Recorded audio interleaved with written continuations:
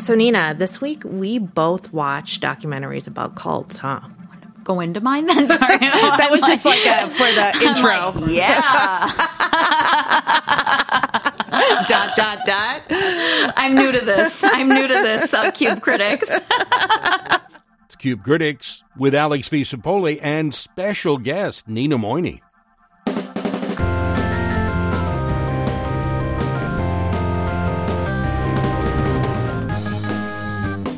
So, Nina, I watched two docuseries about the same cult. The cult is Twin Flames Universe. The docuseries are Escaping Twin Flames on Netflix and Desperately Seeking Soulmate on Prime. These docuseries are about a current cult, and it's essentially kind of a pseudo-religious matchmaking cult. The idea of twin flames is that you find your twin flame, you find your cosmic partner, and nothing else matters. That is the sole goal of your life. And so this particular cult is run by a young couple in Michigan. I think they're like late 20s, early 30s. Their names are Jeff and Shalia Devine. And they are these self-styled gurus who claim that they know how to tell you how to find your soulmate, right? And that they can pick your soulmate for you. Obviously, this leads to a lot of destructive behavior. Members of the Twin Flames universe have gone on to be arrested for stalking and harassment.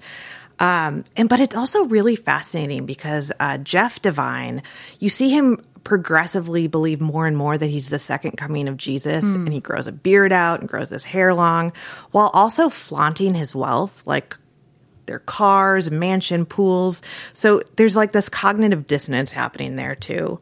I really recommend watching both of these docuseries together because one is about how you kind of get into the cult, and one is about essentially families trying to get their family members out of the cult. So, Alex, I watched Love Has Won, The Cult of Mother God on HBO Max, and it is about a woman who leaves everything behind, her kids, her job as a manager at a McDonald's, Amy Carlson's her name, and she moves to Colorado, and she essentially starts this online following that develops into this cult over the course of like 15 years.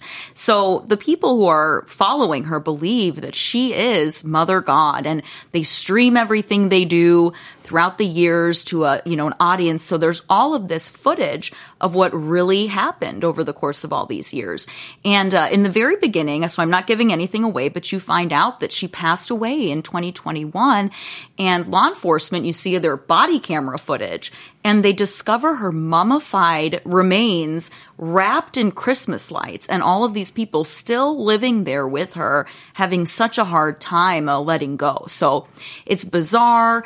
It's heartbreaking. You hear from her family. You hear from family members of people who are still to this day involved with Love Has Won.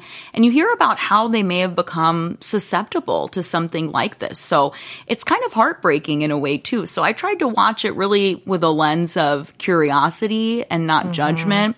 And I found myself taking away from it that we all might be more vulnerable than we think to something like this, and this need for belonging. So I'd recommend it. It's in 3 parts, so you could get through it probably in an evening.